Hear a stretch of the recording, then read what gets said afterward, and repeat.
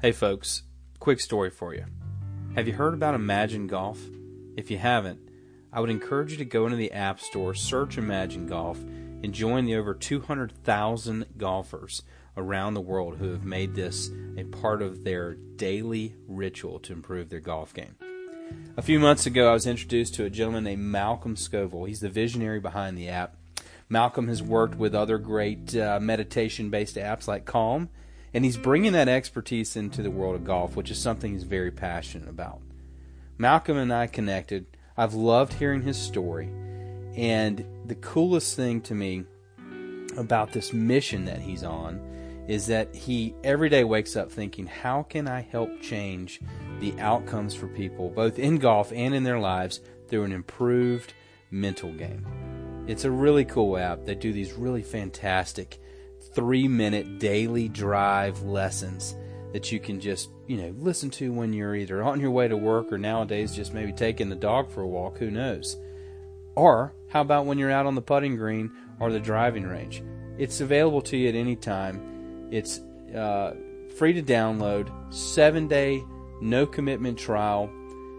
You can still listen to it even if you don't do the paid subscription, although I would tell you, go in and unlock that door. You will not regret it. Malcolm and his team have done just an excellent job of curating the kinds of things that you need to be hearing to improve your mental game on a daily basis. I do it. I love it. You know me. I like to get into the spiritual side of golf, as does Malcolm, and as do all of those who are contributing to the app. I think you're really going to like it, folks. Go and check out Imagine Golf. And as my friend Malcolm likes to say, keep imagining what's possible.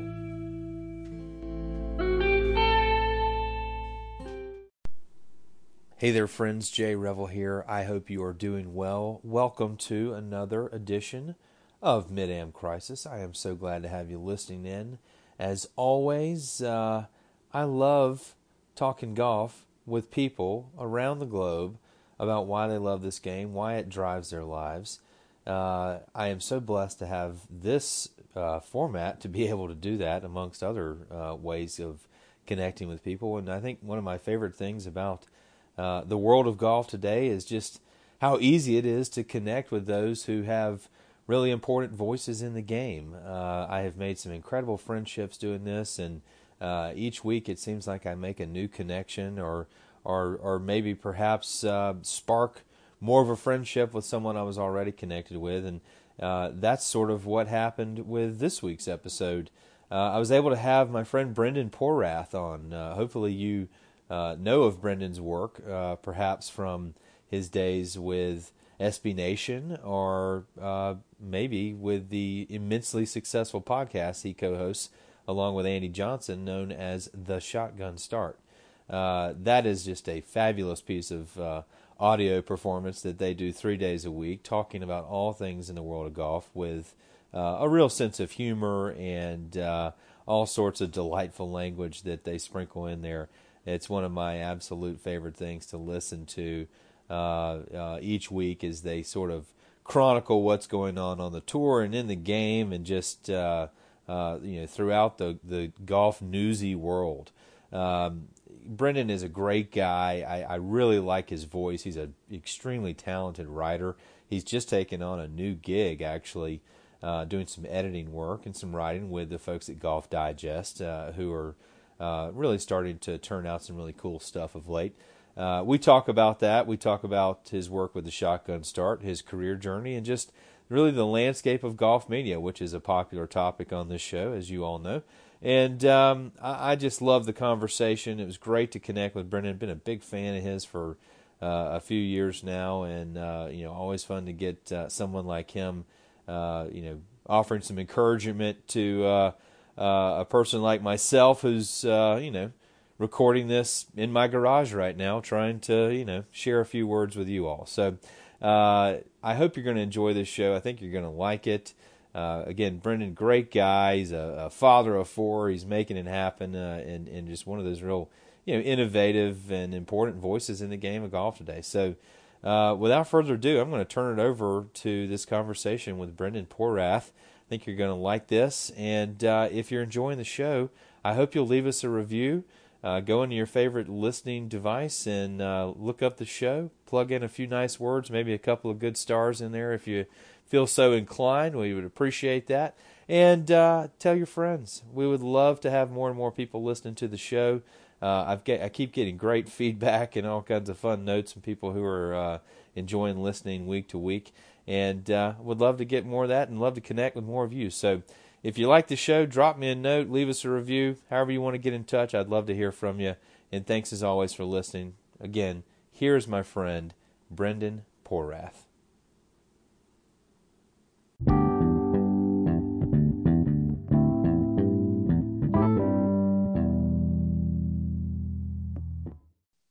Brendan. Jay, it's good to be here. I've always wanted to, give that a roll. I don't know if I can live up to the, varied attempts that Andy offers you on the shotgun start, but, here to do my best. Well, it has sort of a generous sound, so I don't know that anyone can approximate that, but I appreciate it. I mean, I don't know, sadly or happily, I can't say, or fortunately, that is often how I am greeted when I walk into different, maybe familiar podcast or me. Interesting how that's sort of morphed into a deal where someone sees me and shouts my name trying to approximate it. I'm a bit used to it. Well, I tell all my clients, that your brand is the story people tell about you. So Right. There's a lot of story that gets packed into that little hello. So not a bad move. Absolutely. Thank you so much for having me. Appreciate it. Yeah, man. I'm glad to get a chance to catch up with you a little bit. You staying busy these days? Busy enough. Absolutely. Last year, of course, has been a little different for everybody. So, hectic. Just took some more work with Golf Digest as a kind of part-time editor there to complement the podcast. Got vaccinated, life getting back to normal. It was kind of on about when to get back into some more editorial work, writing, editing. Hopefully, I think this will be a lot of more editing. So it's busy. The last year has been, of course, chaotic with kids, as you can relate. It seems like we're getting back to normal. I'm going to PGA here in a month or so as we talk now, late April. But very excited that as the world sort of kind of comes back to something that's recognizable from the last year. Yeah, I don't know about you. I felt like I got my first shot a couple weeks ago, and yep. I walked out there. I was ready to boogie woogie, man. Yeah. I got a new lease on life a little bit. Yep. And I don't know how much of that's just my own emotions, but it does make me eager to get back out in the world. I was supposed to get my second shot tomorrow, actually, but we've got our member tournament on the weekend, and after getting some reports of the second shot woozy doozy, I figured I might as well punch that back a couple of days. Yeah, absolutely. I did that. I actually, for my second start at Golf Digest the next day, and I was like, hey, just as a precaution, I want to be the idiot on his first day who's kind of out of it and loopy. So yeah, I pushed that back. Guys, member, man, you gotta figure that out. Very important, very important. We've got our own little, FedEx Cup version here at the illustrious Capital City Country Club. So got to get those points, You always got to play to protect those points. That's play it, to man. Accumulate the points. I love it. Yeah. So, new gig with Digest. That's exciting. I heard you mention on the Shotgun Start the other day that, y'all are going down to Kiowa and, checking things out in the marshes around there, trying to avoid alligators and such. You excited to get back out to tournament first time in a minute? Yeah, absolutely. I did the U.S. Women's Amateur, which was kind of down the street last summer, and of course, was sort of in the throes of just sort of getting back off. I think it might have been the first USGA Championship after they canceled or pushed back everything. But aside from that, I don't think I've been on the grounds for anything. Sort of big part of my life, and it will be really, really excited. I can't tell you, I haven't been this excited for an event in a long, long time. Even it approximates sort of that Masters feeling when the Masters, you're going and it's a month or so out. I'm just really excited. Obviously see Andy again in person, see colleagues at other places again in person. if you asked me a couple of years ago if I would be excited by a Kiowa PGA, I might have said, it's just another, it's a major. But I think it could be really fascinating in terms of just getting blown out to sea, a mid-May win. So I think there's the golf aspect that I'm more excited than I ever thought I would be about. Then, of course, just getting back out on the road, seeing friends, seeing Andy, seeing golf up close will be very, very exciting. I can't wait.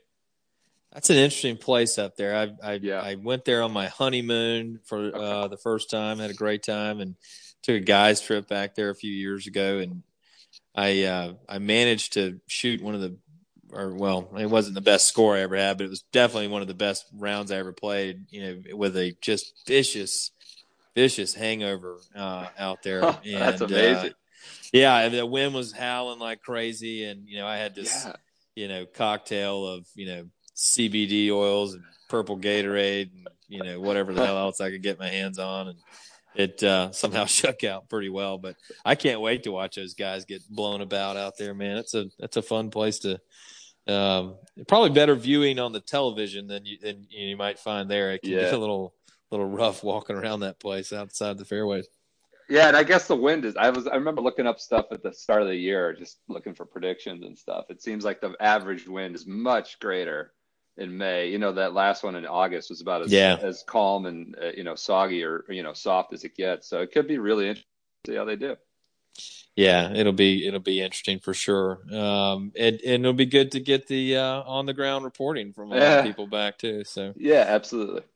You're talking about kind of that being a big part of your life in different times and with different places where you've sort of hung your hat. Tell me a little bit more about sort of your career journey and how you got to where you are today. Man, there's no easy quick story, but I'll try to make it quick. Like folks ask me like, how'd you get into this business? How'd you make this career? And it's like, just it's right place, right time. There's no path. There's no like you go get your JD and stuff like that, and then you summer and then you do this, that. It's just it's trying to find your voice and trying to be in the right place at the right time. It's very hard. It's not a hospitable industry. But yeah, I graduated from college, thought I'd be an attorney, went and did the whole like 100-hour week. I go for at a big white shoe law firm in DC. Went to law school in Cleveland, where I'm from, and thought I would post up for the rest of my life. Did not like law school. I should have known after doing the job, 100-hour week stapling document stuff. Kind of in the middle of law school was the whole the crash, right? Lehman Brothers and everything like that, right in the middle of. So and I wasn't married without kids. I was like, I don't think I want to do this right now. The world is flipping upside down. I remember I walked out of law school to get a book from my car, and I got to my car and I just never went back in the building ever. I think that was it. And I don't advise that. I'm not suggesting that was an admirable thing to do. I left with 3 semesters of debt and no degree, but I don't remember how much debt. But and then I went to law school because I thought writing was what had and could be transferable to that industry. And so I the economy went to shit. I fortunately was able to shack up with my parents, and kind of work at various odd jobs, things afloat. I kept writing for like local sports blogs, Cleveland sports blogs. Was fortunate to move back to DC, where my now wife lived. Now wife, girlfriend was from. And SB Nation, Vox Media was sort of one of these early digital players and an ascendant kind of digital media company. I got in with them. And it wasn't glamorous at the start. I often analogize it to like, writers. They talk about like blogging and SEO posts as being sort of this direct, but those newspaper writers had to do like agate type, right? Or they covered the high school volleyball games and the football games. And I kind of, on the digital side, I make it sort of akin to that, right? You got to come up, you try to have fun with that. You try to make them as interesting as possible. You try to, be successful in doing that. And I try to get creative with a lot of that work and Vox and continue to grow. And it became a career and sort of a full, but it was not easy. It was cheap, easy, little money, a lot of hours kind of deal, but that's kind of the way a lot of careers have to start. And fortunately, my work was good enough to kind of make it more of a career. Golf voices, I was like, kind of made it my own. I was like, there's a lot of opportunity in golf. I was like, and SB Nation's not really covering golf. And I had a little bit of a background in it through caddying and playing and following and reading all the magazines. And that's it. And just started making it my own. I had a ton of, even though it was this big company, they had no one on that. So kind of shape it and write what I want about it. It could be goofy, irreverent, serious. And, my way, kind of crowbarred my way in through that and started, next thing you know, you're a couple of years, you're getting credentialed to the Masters and things like that. So that's the shortest version, if you can believe it or not, but kind of the way I elbowed my way into the golf media corner of the world. I feel like if you don't put goofy, irreverent, and serious on your business card, you're probably missing out on an opportunity there. Right.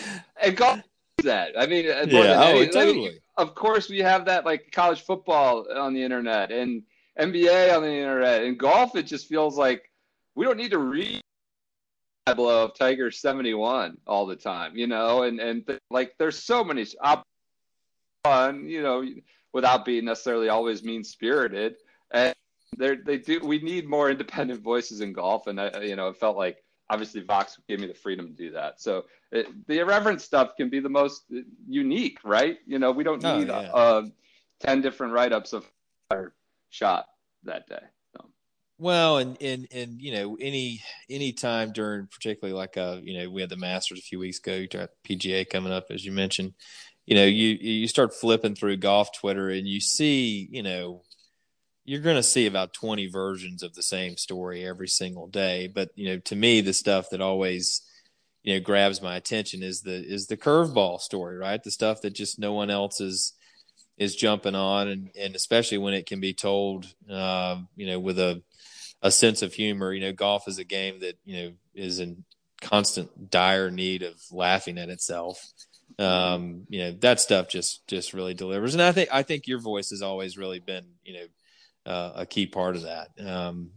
I loved the column you wrote, on the Fried Egg the other day. That was a great summation of this year's Masters, right? Sort of the the symbolism from those in the white jumpsuits on the front end and back end of the tournament, between the Wayne player shenanigans and then Hideki's caddy's little, beautiful bow to the course. That was just fabulous. I thought that really framed up that golf tournament, just in a great way. When you sit down to write something like that, how's that flow out for you? That one was sort of an impromptu deal. I thought about it that Monday morning. I had like an hour or two and I knocked it out like in an hour. And I don't know if it was good, bad, or otherwise, but it was just one of those things like, don't overthink this. Don't feel like it had to be 1,000 words. I think it was 700 or 650, something like that. And it's like, just make the point and get out and see. Maybe it's a blog post or maybe it's a column, whatever you want to call it. And it came together about an hour, sent it to Garrett, who's a brilliant editor at the Fried Egg, Andy as well. And they took it and put it up. As opposed to like, I had something in the New York Times the week before for the ANWA, and that was like, months, right? It's the interviews, it's the transcribing, like the total writer's block. It's the total fear of like spending a half day to write, 2 paragraphs, and maybe it's not even as good as 700 words you did in an hour. You never know how. I don't know. You never know what'll work. But for that one, it just kind of popped out. And don't paralyze yourself, right? You just need to write and don't feel like you need a word count or you have to hit a certain threshold for his points are often the best. And that's how that one worked. And I didn't know how it would be received. It seemed to be received pretty well. You never know how these things turn out. Oh yeah. No, I thought it was great. Talking about Andy and your relationship, with him. How long has the Shotgun Start been going now? A few years? Yeah, we did late around Labor Day of 2018. So I think we're coming up on like what I guess would be, I think it'd be 4 years. This September. Yeah, it's. I should have said that in my career path, of course, but I figured I'd give you the short, dirty version of the writing. Sure. Yeah. Obviously, that's a huge part of what I do now. Most, just top priority. We've been super lucky that people have responded, are interested in it, and like you said, with the irreverence, and having fun with the game, we just didn't see a lot of people doing that. We did, obviously, like the whole thing started more as like a servicey podcast. We thought we talked about it for like a year before we actually did it, and we thought it would just we didn't see golf podcasts being released on like a set schedule and a set frequency, and we thought it would be a servicey morning show Monday, Wednesday, Friday when they're like you didn't know when they were coming or how long they would. At when we launched it in 2018, that's changed now. I think more on like a set schedule, but it was just supposed to be like a servicey 25 minutes. Like, here's what happened in golf, and here's what, in and out, and you're done. And I don't know. It just evolved into not being servicey, being more of a party with an audience that is as big a part of it as we are in terms of feedback and contributions of nicknames or stories or the kind of off the beaten path element of a tournament that we think will be fun to discuss or poke fun at. Like, it's just become sort of its own thing. And I think that's just, fortunately, like Andy's brilliant, right? He's one of the foremost sort of architecture out there. And people understand that. And I had covered the game for about a decade when we launched it, and I've written serious stuff. I thought I had a nose for what was newsworthy or what was amusing. And I think we both kind of had that audience trust where like they know we have the background and we can talk serious golf if we want, but it allowed us to do to have goofy segments or to talk about something in a funny, amusing way or to poke fun with people trusting and understanding that we could do the serious golf talk if we needed to. So that's been a huge part of my life. We're so lucky that it's people have received it and enjoyed. Well, and I think one of the coolest aspects to me of that show is that it really has spawned a community like feeling. I mean, the fact that you've got this, if I told someone who'd never listened to it to just tune in, tomorrow, they're going to hear things and almost require translation, right? Because there's a language there. There's a language of the show that, again, you mentioned the nicknames and, these stories that have been, sort of woven over the last few years. And to me, it might take someone a few episodes to onboard, at this point. Yeah. But, for those who are invested, I mean, you get hooked on it because you want to hear kind of the next, the as Paul Harvey would say, the rest of the story, right? You want to see where these characters go and y'all's takes on them, and it's a really entertaining product. And I commend y'all for being able to do that 3 days a week. That's no light load. I appreciate it. Fortunately, there have only been a few times where it felt like, real work and a lot of I just don't want to do this right now. But Andy and I love talking to each other about golf, about anything. We were doing this before we launched the podcast. We would take all that stuff, and that's part of why we thought it might work. And it's so cliche to say like we just want to sound like the 19th hole conversation or something, but I don't know. At one point, I think early on, DJ Pyhowski of No Lane Up said it feels like I'm listening on a conference call, like two idiots, and that wasn't it. But hey, we just hit record and hopefully it comes off okay. Yeah, you should put that in the description. That's well said and in a great way. You're talking about sort of the things that are missing from the golf media landscape, or whatever we want to call it these days. What are the things that you see that are maybe excite you the most? When you think, okay, this is worthy of emulation or worthy of applause, or if I'm going to be working on something in the future, I hope it's in that direction. What are the things that you really like out there? I would say some access and opportunity for voices. I think that's starting to come around. Of course, no laying up is such a resounding success, and it's not like you can just be no laying up, right? I mean, Mm-hmm. they were really sharp guys and talented to begin with, and they've made the right choices and steps, I assume, are and Andy at the fried egg, and the golfer. There's just room for others to hopefully get in. Yourself, I was, we talking before we hit recording. I was like talking about how much I admire you being able to, like I did a decade ago when there wasn't necessarily, I wasn't the opposite of Golf Digest. I was just a guy at a new age digital media site. Of course, it was a big digital media player with tons of funding and stuff, but I had no like help. It was just me. And it's like sort of what I see with you, writing a book, contributing, to high end magazines, to this podcast, like all while maintaining a full time job. I like my next hope is that more of these places offer some of these voices, not just the access and opportunity, but full time gigs like yourself, because we could use you on all sorts of beats, whether it's and maybe you don't even want it. I'm not suggesting that's what you want to do, but I know there are others out there that do. So that's what excites me the most is it feels like there's, lower barriers to entry. And of course, that's the internet across the board. But some of these people are really sharp and know more than a lot of the people working at the big shops, right? With all the funding. And a lot of those big shops have so many conflicts now that it's needed, right?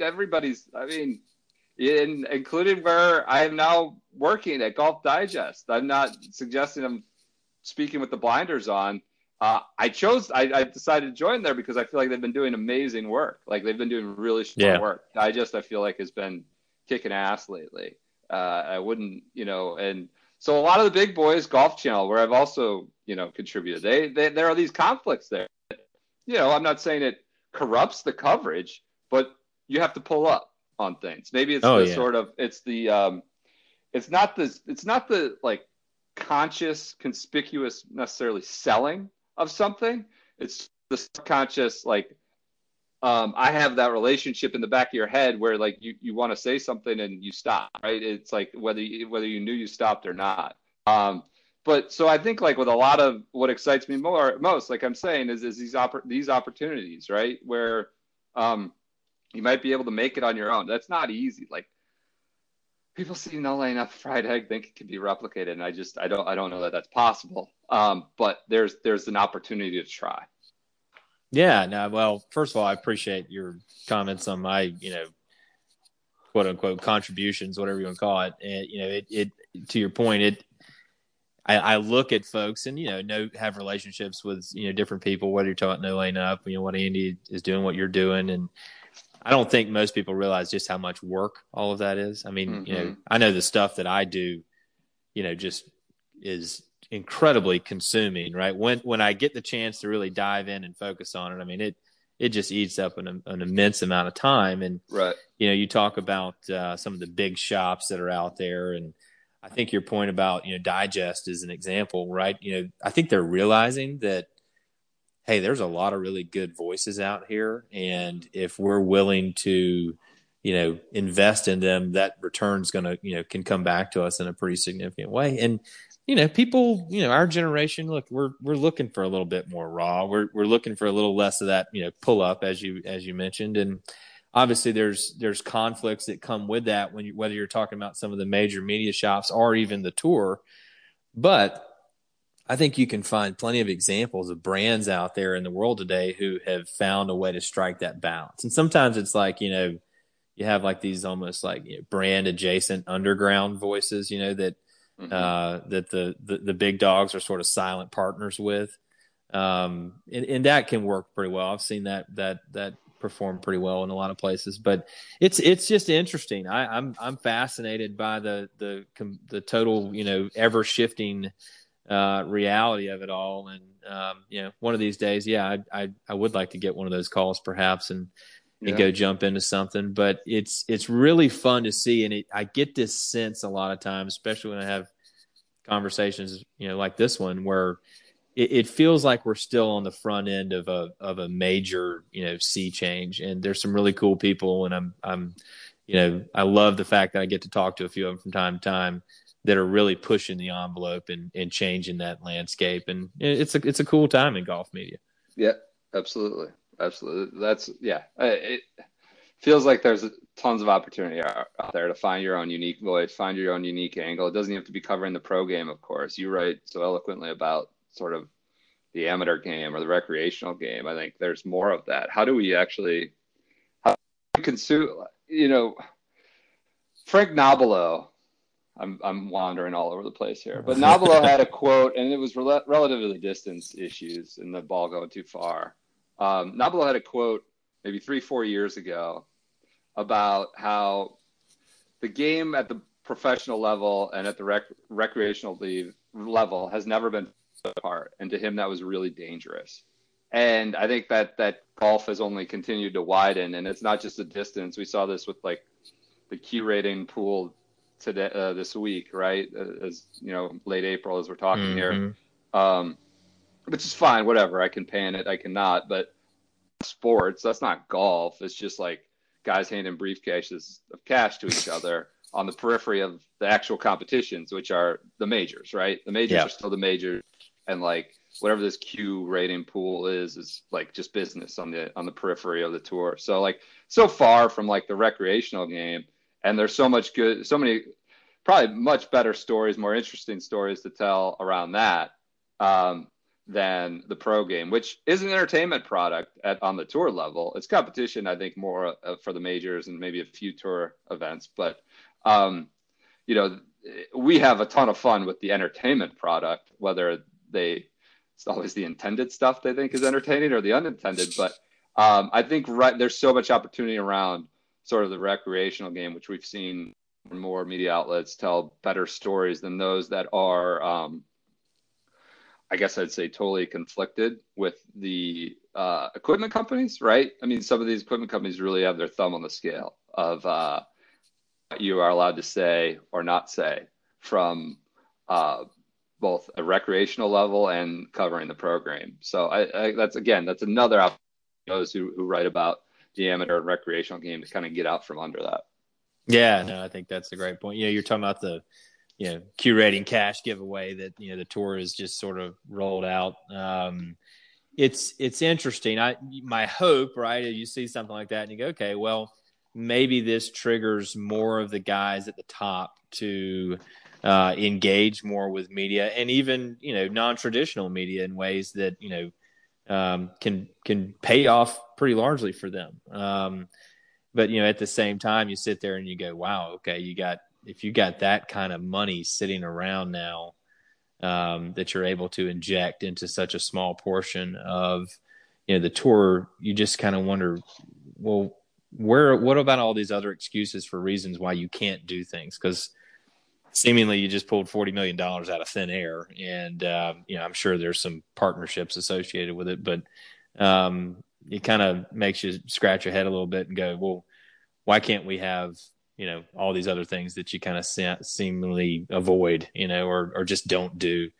So it'll be interesting to see where that shakes out and what that does for the pro game. But I wonder sometimes, I see guys, Rory maybe is one of the key examples. And he looks miserable right now. I mean, and I know he's not playing well, but I don't really see someone who's enjoying what they're doing these days, And I look at poor Ricky. Ricky's out here pumping Kate Spade versus a week or so ago, and I'm like, man, are we hitting a new level here? Or have you just it's Wright Thompson has that great line that he's used in some stories about the mask eats the face. It kind of seems like we're creeping into that territory, pretty significantly here with some of these guys. I mean, look at Bryson. I mean, Bryson's a damn walking NASCAR, right. guy now. I mean, he's another day away from wearing a jumpsuit with 50 logos on it. It's just kind of crazy. Yep. I mean, that's sort of the balance, I guess. I mean, it's all modern sports, even too. I don't want to just pan golf, but are you a business or are you a competitor, or can you balance that? I think your analogy with the Wright Thompson quote is sort of the fine line you got to walk. And Ricky, I mean, maybe it doesn't matter to Ricky. I'm not projecting that on him. I'm just throwing that out there. I don't know. Maybe with Rory, maybe he's gotten in too deep with too much of that crap, with Golf Pass and stuff like that. And it's like, just get back to the whatever, the mid-20s, late-20s kid who just wanted to kick ass at golf. I doubt that's the case. I think he's just looking for it. I think Rory's always seemed to be one of the more well-adjusted folks out there in terms of understanding when to compete and when to make money. But yeah, that's all modern sports a lot. Am I just here as like a brand and a business, or am I here as a competitor? And often those worlds tend to sort of take from each other too much, and you got to prioritize. And I think we're seeing that a bit with Ricky. Shifting gears a little bit, putting your newfound editor hat on. What are some of the stories that you'd like to write or like to help see come to light in the game? Obviously, there's a lot of talk these days about bringing new kinds of voices in and different backgrounds and perspectives. What are the things that kind of are on your radar that if you were given a big old stack of cash from the Golf Digest gods and said go forth and conquer, what would you go after? Well, I don't want to give too many of them away for people to go then do themselves. I don't know. I mean, there's so much. I think there's like a massive opportunity around municipal golf, right? How is that the next? That feels like the next big thing of how we could actually try to not save golf, but improve it, right? And that's this. I'm not going over any new territory here, but I think there's just so much from a business perspective of like trying to figure out how to reformat that and make that sustainable on like a national level, right? And I don't know if that's an association or what, and maybe that already exists out there, but that feels like a massive opportunity. That may not even be a story idea, you know what I mean? I'm just saying, like, just feels like there's something that can be done that's not a huge uphill battle there. Probably a few others. I don't want to get into too much, but I think, like, look, this is a cliche, but like diversity is always an issue, right? I think that's something we need to spotlight, try to promote, try to, increase, of course. One thing I've always been curious about is, like, at the tour level, like, I feel like the economic diversity at the top is not promoted enough. And I think there's a story to be told there where, of course, like, the Tiger effect has been minimal, right? And the lack of effort, the lack of Black American players is sort of an embarrassment for the tour, and it should be. They have less now than they had in the 70s. That's an issue. That's a real issue. But and one that needs to be addressed. But also, like, golf at the pro level, which is primarily what I cover, is not like the rich white guy at the top of the world rankings. Like, it said, this is a rich white man sport. Well, like, it's not at the pro level. It's like Tony Finau. It's Jason Day. It's Ricky Fowler. Jordan Spieth, even not like some, millionaire's kid rolling in it. They're not a ton of country club kids. Like Ricky's, whatever, he's not at the top of the world rankings anymore. But, Ricky's grandfather was in tournament camp, right? We know the Jason Day story. Rory, dad pouring pints in Ireland. So, like, I think we need to tell that story more, that, like, you could become the millionaire brand golfer, and most of them are now, didn't come from tons of cash. There are, of course, those legacy kids that are that made it on the tour, but seems like a lot of these guys who end up winning majors and getting to the top 10 necessarily come from that country club setting. I feel like that's a story that the tour itself should be telling more often than it does. And, even Max Homa, like, it just goes on and on and on, that I don't think we say enough about the tour itself or even those. So that's a story I would certainly love to tell more of. Yeah, I think that's a great point. I mean, you think about even, Dustin Johnson, right, who gets, kind of painted as a lot of things, and, some of it earned, some of it maybe not. But, I mean, it's a guy who, grew up in South Carolina. And what was, I can't remember the name of the, bumfuck college he went to up there and played golf at. I don't even, Coastal. He played at Coastal Coastal, Carolina, right? Yeah, Yeah, he's from Irma, or it was outside of yeah, Columbia. So yeah. yeah. Forgive me, Coastal Carolina Coastal, the Chanticleers. Chanticleers are coming at your ass now. They're going I'm to get telling it. you, yeah. Well, we need a little hate mail here on Mid-Am Crisis to get the brand recognition up. But it's you see it come out in these guys. I think in rare moments, like when Dustin, slipped the green jacket on, and unfortunately, not a lot of people around to see it. But I mean, he finally kind of, I think, was letting a lot out there. It's you think about him, right? He's kind of Masters champion, somewhat married or whatever to arguably married, a supermodel. Right. Guy kind of realized a lot of dreams there, right? I mean, if you're young pup in Irma, South Carolina, there's a lot to admire there, I guess. Right, absolutely. I think that's a story that needs to be told for women's, men's, like just everybody across the board. That at the recreational level, maybe the best courses in America, many of them are reserved for the richest, whitest people, the constituents. But like the pro game needs to sort of be framed in a different way.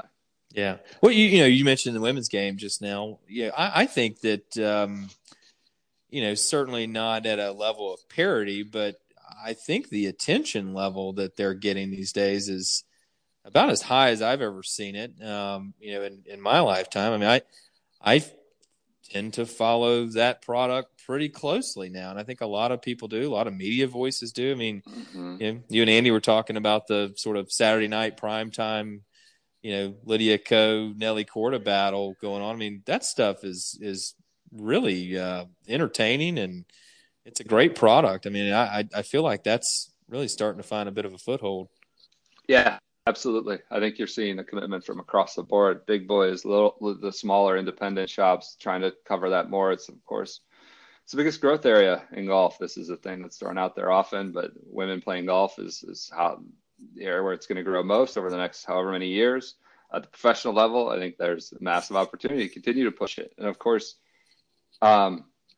it's more, Andy makes this point often. I agree with that. It is often more exciting product to watch, right? It's not hit it 350 yards and try to hack out from wherever you are, or try to wedge it in one putt. It's that kind of, you often have to play the ground game, or it's playing holes as they were intended and designed. It's Indy Park averaging like 230 off the tee at Aronimink at last fall, I guess, or last summer's PGA, or Sophia Popov hitting that fairway wood, going for it at Troon.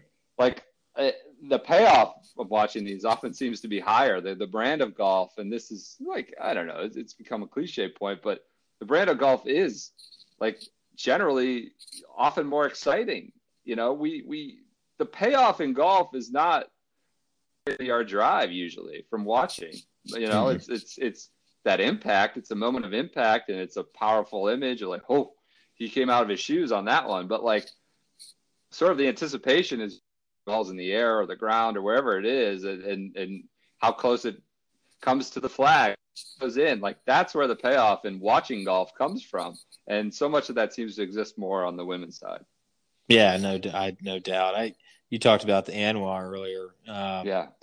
I went to the first one 2 years ago and had a chance to cover that. And I watched shot for shot. I think I picked up Gupcho and Fossey on, hitting into number 11, and I followed them shot for shot all the way around. And fortunately there's only, I don't know, maybe 5,000 people there for that event. And that was the most exhilarating competition I've seen in person. One of the best of any sport I've ever witnessed, especially golf. And those two shots they were just in a total duel. Yeah. The two shots that Cupcho hit on 13 and 15 were just out of this world. And, they do play a game. You talked about that Nobilo quote. It feels more familiar. It just seems relatable.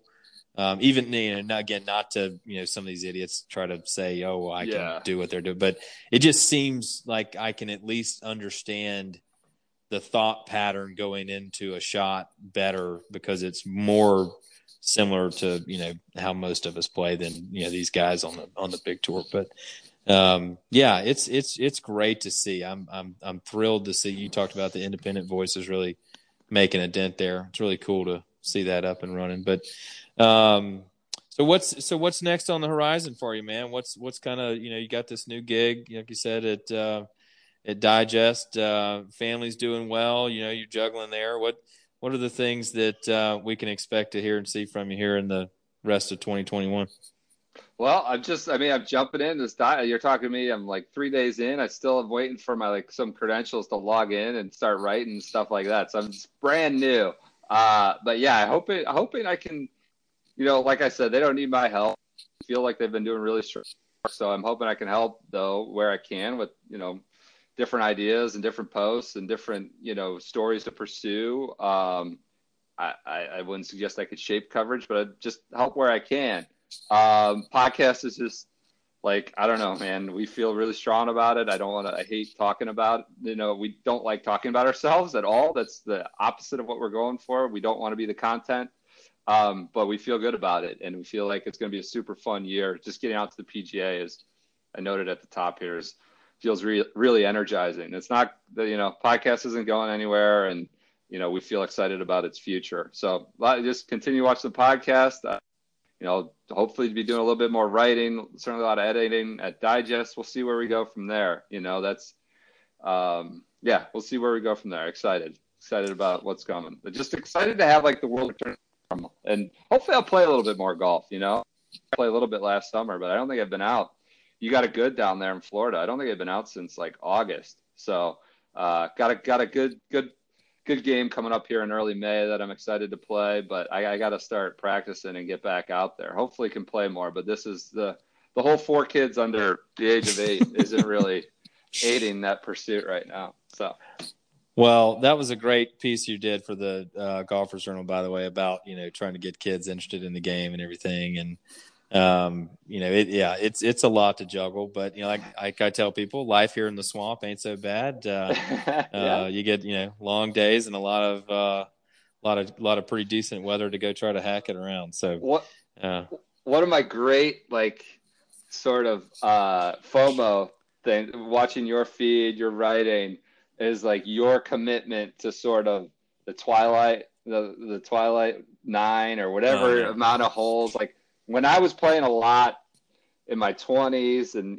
before the wife and kids and before I kind of had, work taking up all my time, was like just getting out there to play whatever you can. Right. And maybe you don't get there till 6:30, maybe you don't get there till 7, and like just play like the most fun or the most sort of, I don't know, rewarding, memorable moments for me often on the golf course have been like by myself walking at, in the fall evening or something like that. And I like live vicariously through you. You seem to be sort of, you have figured it out how to do that the most. So I really admire that. I love reading or love your impressions, or even if it's just like a tweet about it, that's, 60 words on it, and whatever it is, like I love following you for that reason only, because that is the one thing I would love to get back to someday is just Tuesday night or whatever it is, 4:00, those nighttime rounds of however many golf holes you can play is really where I love the game most. Oh man, I appreciate that, and I will echo that love, because my wife, I know she, poor thing, she just I'm lucky to have her. She rolls her eyes at me a lot. Like the other night, Sunday night we spent the weekend at the in-laws, and I'm just like foot tapping, man. I'm clamoring to get out there for just a little bit, and we got my daughters getting fed, and wife's pregnant and hanging out in the kitchen, and I'm like, hey, right. Do you want me to go take Leon for a walk real quick? Yeah. And I'm like holding my little 4-club holder with some golf balls in my hand at the same time, like, give me 45 minutes, see what I can get in, and, sprinting around a couple holes at dusk is that's always magical. So anyway, I appreciate that. And maybe one of these days we'll get to go and slap it around a little bit as the sun's going down somewhere. Absolutely. We'll have to do that. Absolutely. Well, good deal. And hey, man, good luck and have fun out at the PGA Championship. If you venture into Charleston one evening, I would give you my highest recommendation to Hall's Chop House. Okay. Best place to get a steak, I think, on the East Coast that I've found. Whoa. All right. Yeah, that's a high mark territory there, but Okay. Fantastic hospitality. I would highly recommend it. Go take Andy up there and tell him I sent you. Okay, will do. That Charleston food seems amazing now. I can't wait. It's pretty killer. Pretty killer. Cool. Well, thanks again for your time, man, and best wishes on all your ventures, and can't wait to tune in to the next Shotgun Start and see what you're cranking out for Digest soon. Jay, thanks so much for having me on. I've been a big fan of your work. Really appreciate it, and you keep killing it yourself. Yeah, man. Thanks, buddy. We'll look forward to catching up again soon.